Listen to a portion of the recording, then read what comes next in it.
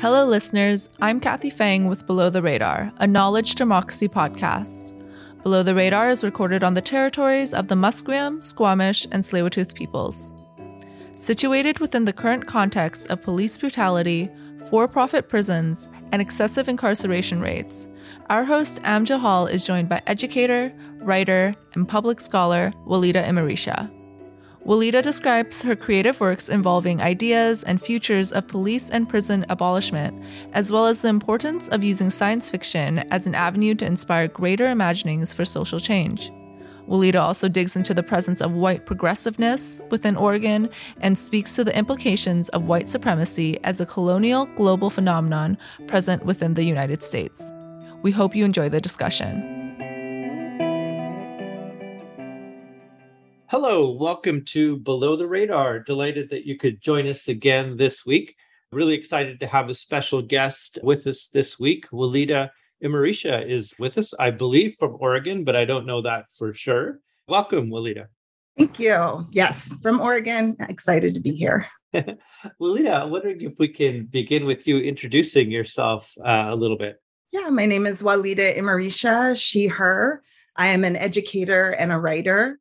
I have written a couple books. I've edited an anthology of radical science fiction, and I currently teach at Portland State University in the Black Studies department. Yeah, maybe I'll start with a question around, speculative fiction. Science fiction has been around a long time. You bring political, social orientation into the project. And I know in the anthology you edited with Adrienne Maree Brown in the introduction, you speak about those connections. But I'm wondering if you could speak a little bit to what draws you to that particular form and how it connects to your politics. Absolutely. I mean, I have been a nerd since birth. It is something I came by honestly. So I've always been interested in science fiction, speculative fiction, fantasy. And I think the appeal was absolutely around imagination, around being able to see things that I would have never thought of, but get to explore and immerse something entirely new. And that has been part of who I am. I became politicized in high school, began being involved in radical politics, community organizing. And over time, I realized that not only were these two pieces connected, but they were intertwined, social justice and science fiction or speculative fiction. The idea that anything we want to build in this world that we have not seen is science fiction. But organizers need spaces like that because we have to imagine what we haven't seen to be able to build it. So that became the premise of the anthology I co-edited with Adrienne Maree Brown, Octavia's Brood, science fiction stories from social justice movements, that all organizing is science fiction, that anytime we imagine a world without prisons, a world without borders, a world without brutality, that is science fiction because we haven't seen that world, but we can't build what we can't imagine. So we have to have spaces that allow us to throw out everything we've been told is possible. I'm wondering if you could speak a little bit to how you brought that collection together and the kind of creative process involved with working with a collaborator like Adrienne Maree Brown. Yes. So I was doing work around what I call visionary fiction, which is that intersection between science fiction and social change. I define visionary fiction as fantastical art that helps us understand current power inequalities and helps us imagine new ways of building just futures. Adrienne, who is brilliant and amazing, and I know you've had her on the podcast before, was doing work around emergent strategy, specifically Octavia E. Butler emergent strategy. And we connected around some projects. And actually, it was, I think, almost 12 years ago that we connected at the U.S. Social Forum in Detroit. And Adrienne said, we should do an anthology, and the rest is history. But that, that work that we were doing separately, really, again, all of it focused around radical imagination, about trying to create spaces for us to continually push beyond what we're told is possible change. That idea of realistic change that is so drilled into organizers, I believe, is a method of social control. We have to go beyond what society tells us is possible to get to true liberation. And so for Adrian's work, for my work, together and individually, I think that we are both trying to create as many of those spaces for folks to just keep pushing out further and further this understanding of what's possible.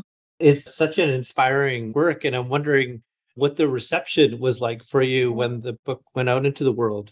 It was amazing. It continues to be amazing. Yes, it was. I think it surpassed anything we imagined. We thought we were creating a book basically for folks like us, folks who are involved in social movements, who are also nerds and geeks. And we felt that was a pretty big group. There were a lot of undercover nerds out there in radical movements who, would be talking very seriously. And then you'd be like, Star Wars. And they're like, yeah. So we figured there would be a lot of us, but it went well beyond that. And we've had so many folks come to us and say this is the first science fiction they've ever read, is Octavia's Brood.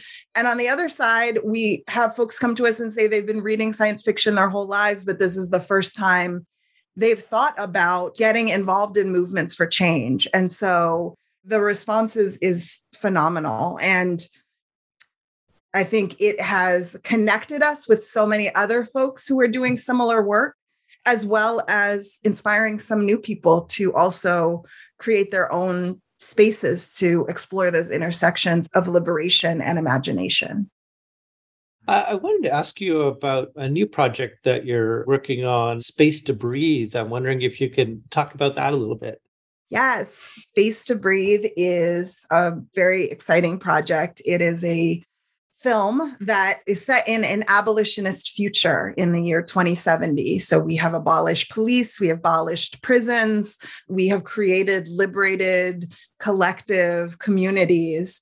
And in that future, this young teen is making a documentary about the history of abolition. And so is using historical footage, what to them is historical, what to us is current footage of the abolitionist movement to say, how did we get here? And so I'm working with several collaborators who are incredible. My main collaborator is Jordan Flaherty, who brought the idea to me. And that idea of mixing documentary footage with feature footage, with fiction, with this imagined future world, is something that feels very exciting and also feels like it hasn't been explored fully.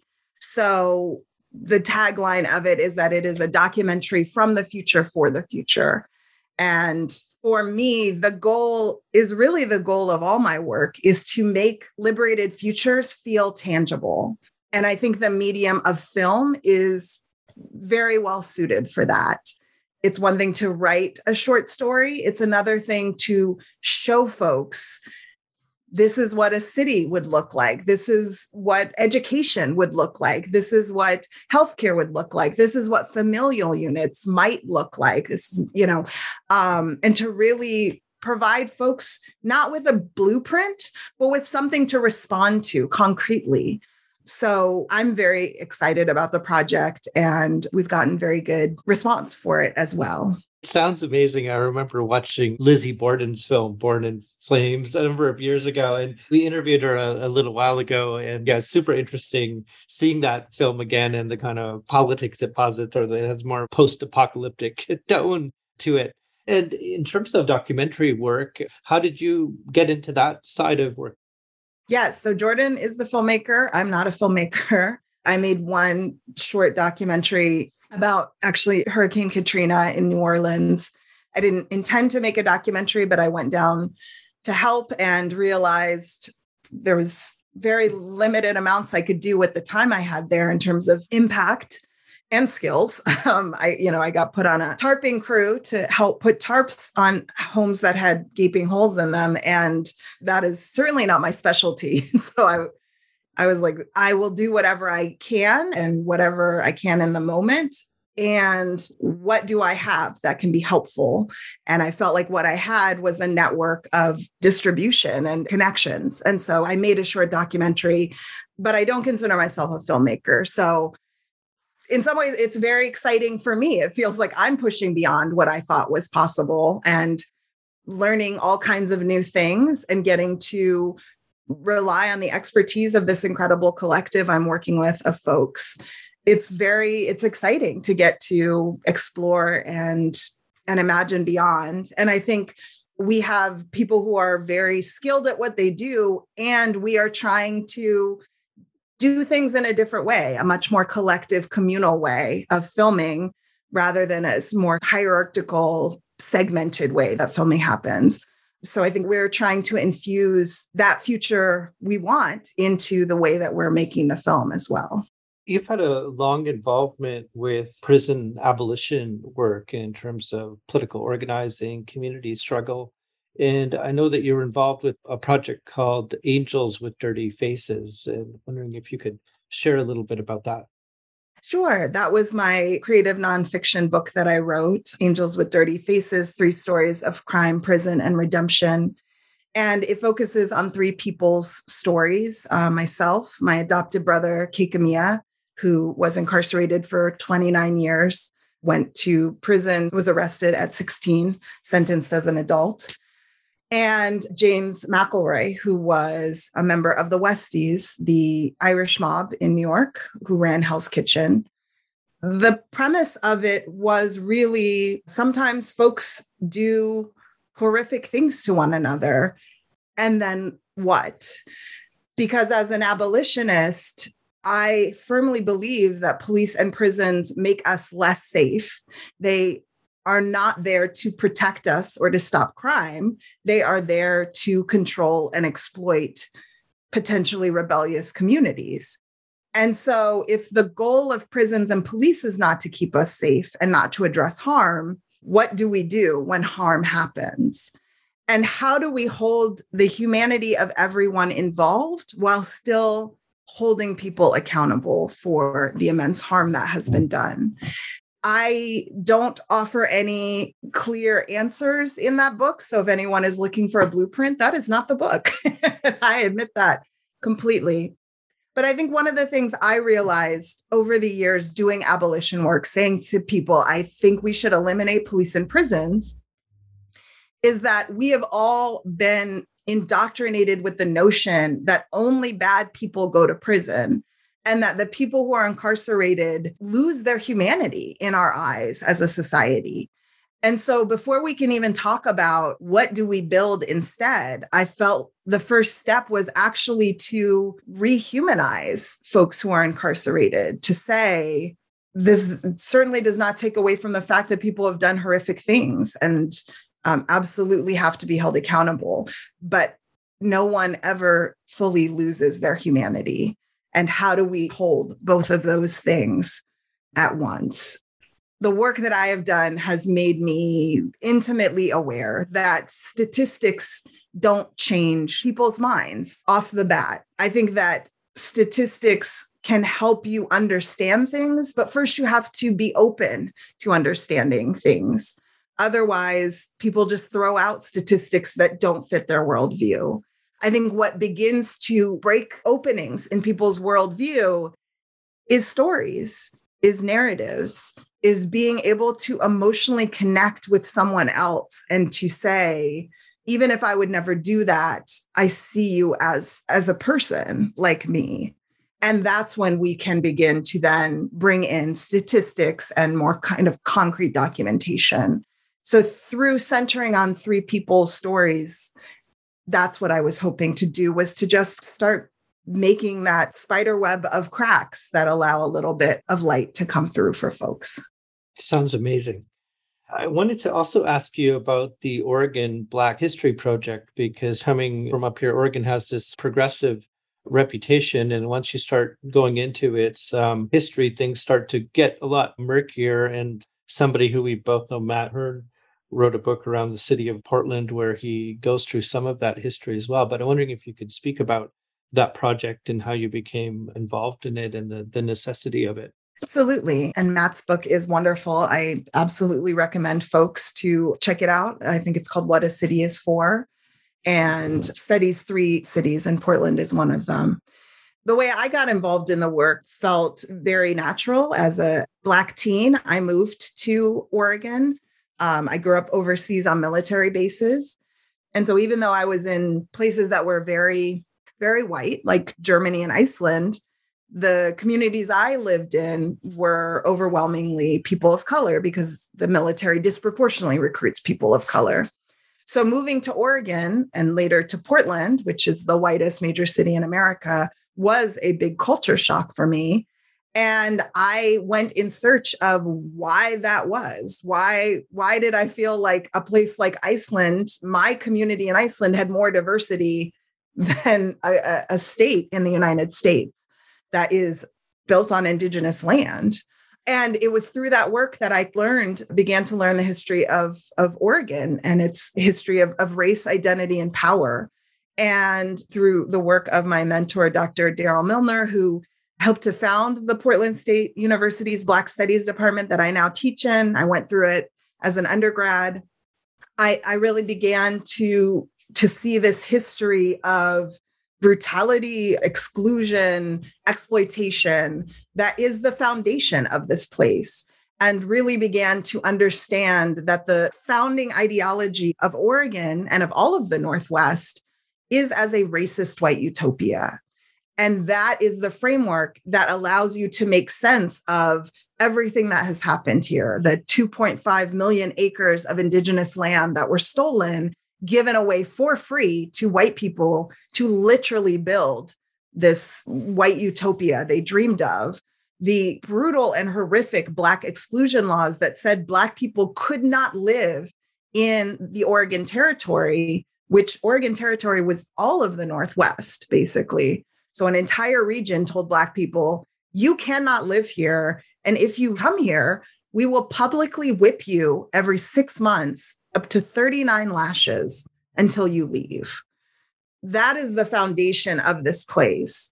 And I think it is incredibly important because the image Portland puts out of itself as progressive is actually not a break from that ideology. It's a natural extension of the notion of a racist white utopia, because the progressiveness Oregon puts out, and specifically Portland puts out, is a white progressiveness. It is, if you are rich and white, this is a utopia for you.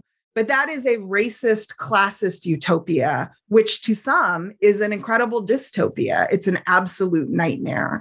And I think it's incredibly important. And the work I do is about really saying you cannot say you are a just place if you are furthering racial injustice. Then you are a place that is great for white people.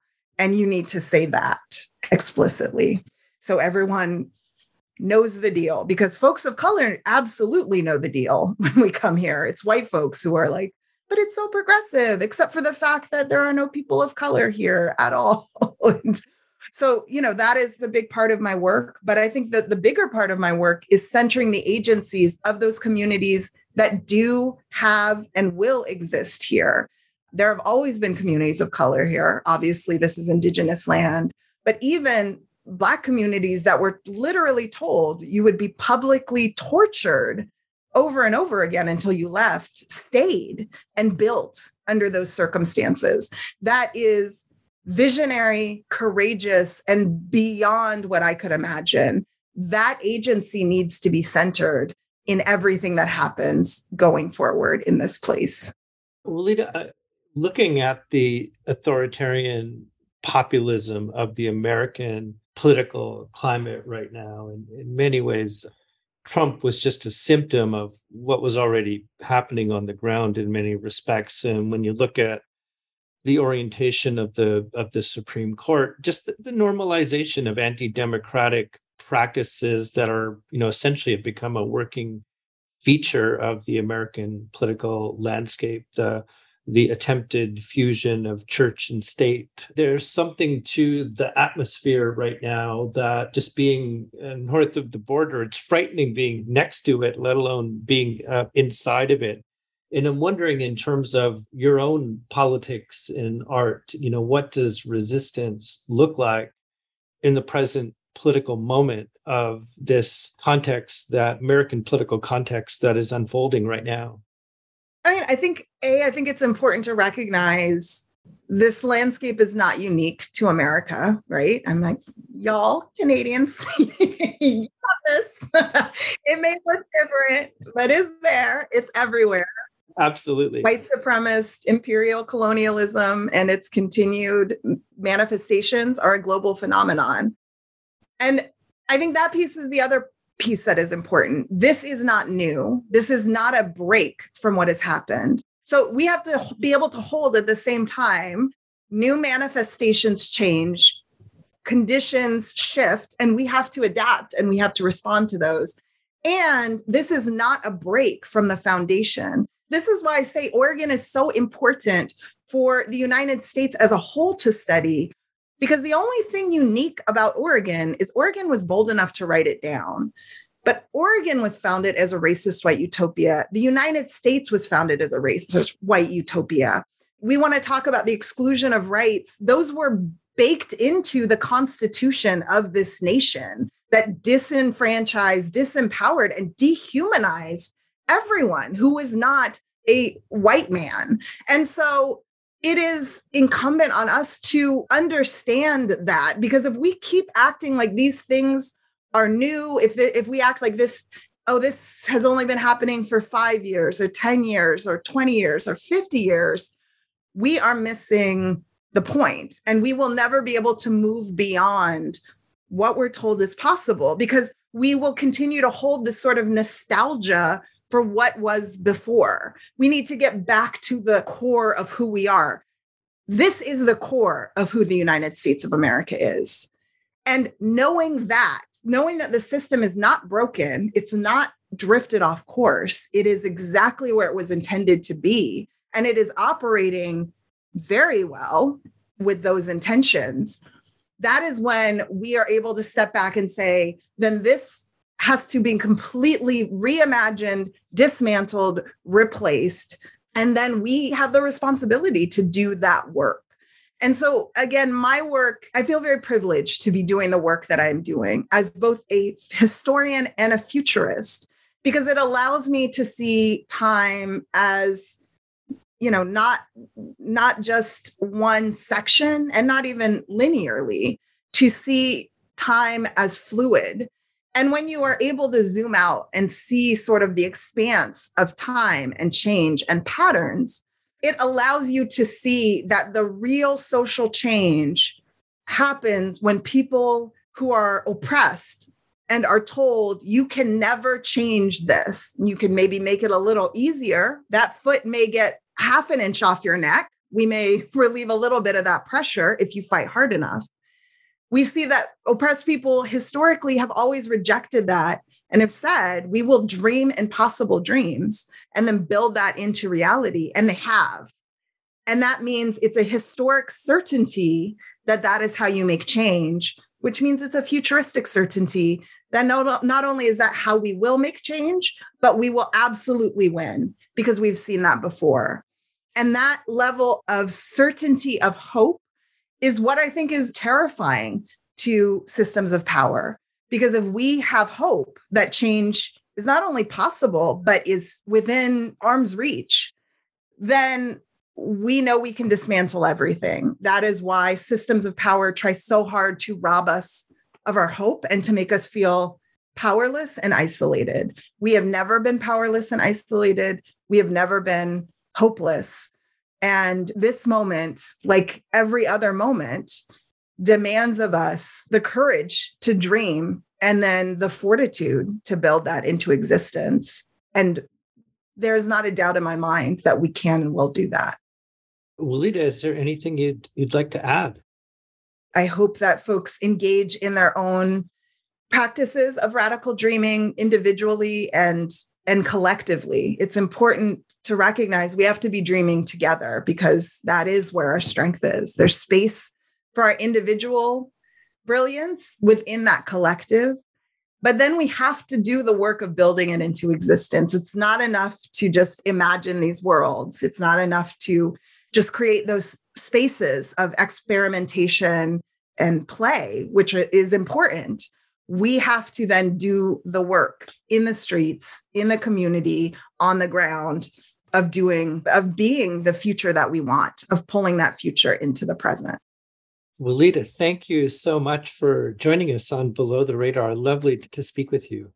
Yeah, thank you so much for having me. Below the Radar is a knowledge democracy podcast created by SFU's Vancity Office of Community Engagement. Thanks for listening to this episode with Walida and Marisha. To check out the book Octavia's Brood or Walida's other projects, look in the show notes below. Don't forget to follow us on Twitter at SFU_VOCE to stay up to date on our latest episodes and public events. We release new episodes every Tuesday, so make sure to subscribe to Below the Radar on your podcasting app of choice to make sure you never miss an episode. Thanks again for tuning in, and we'll catch you next time on Below the Radar.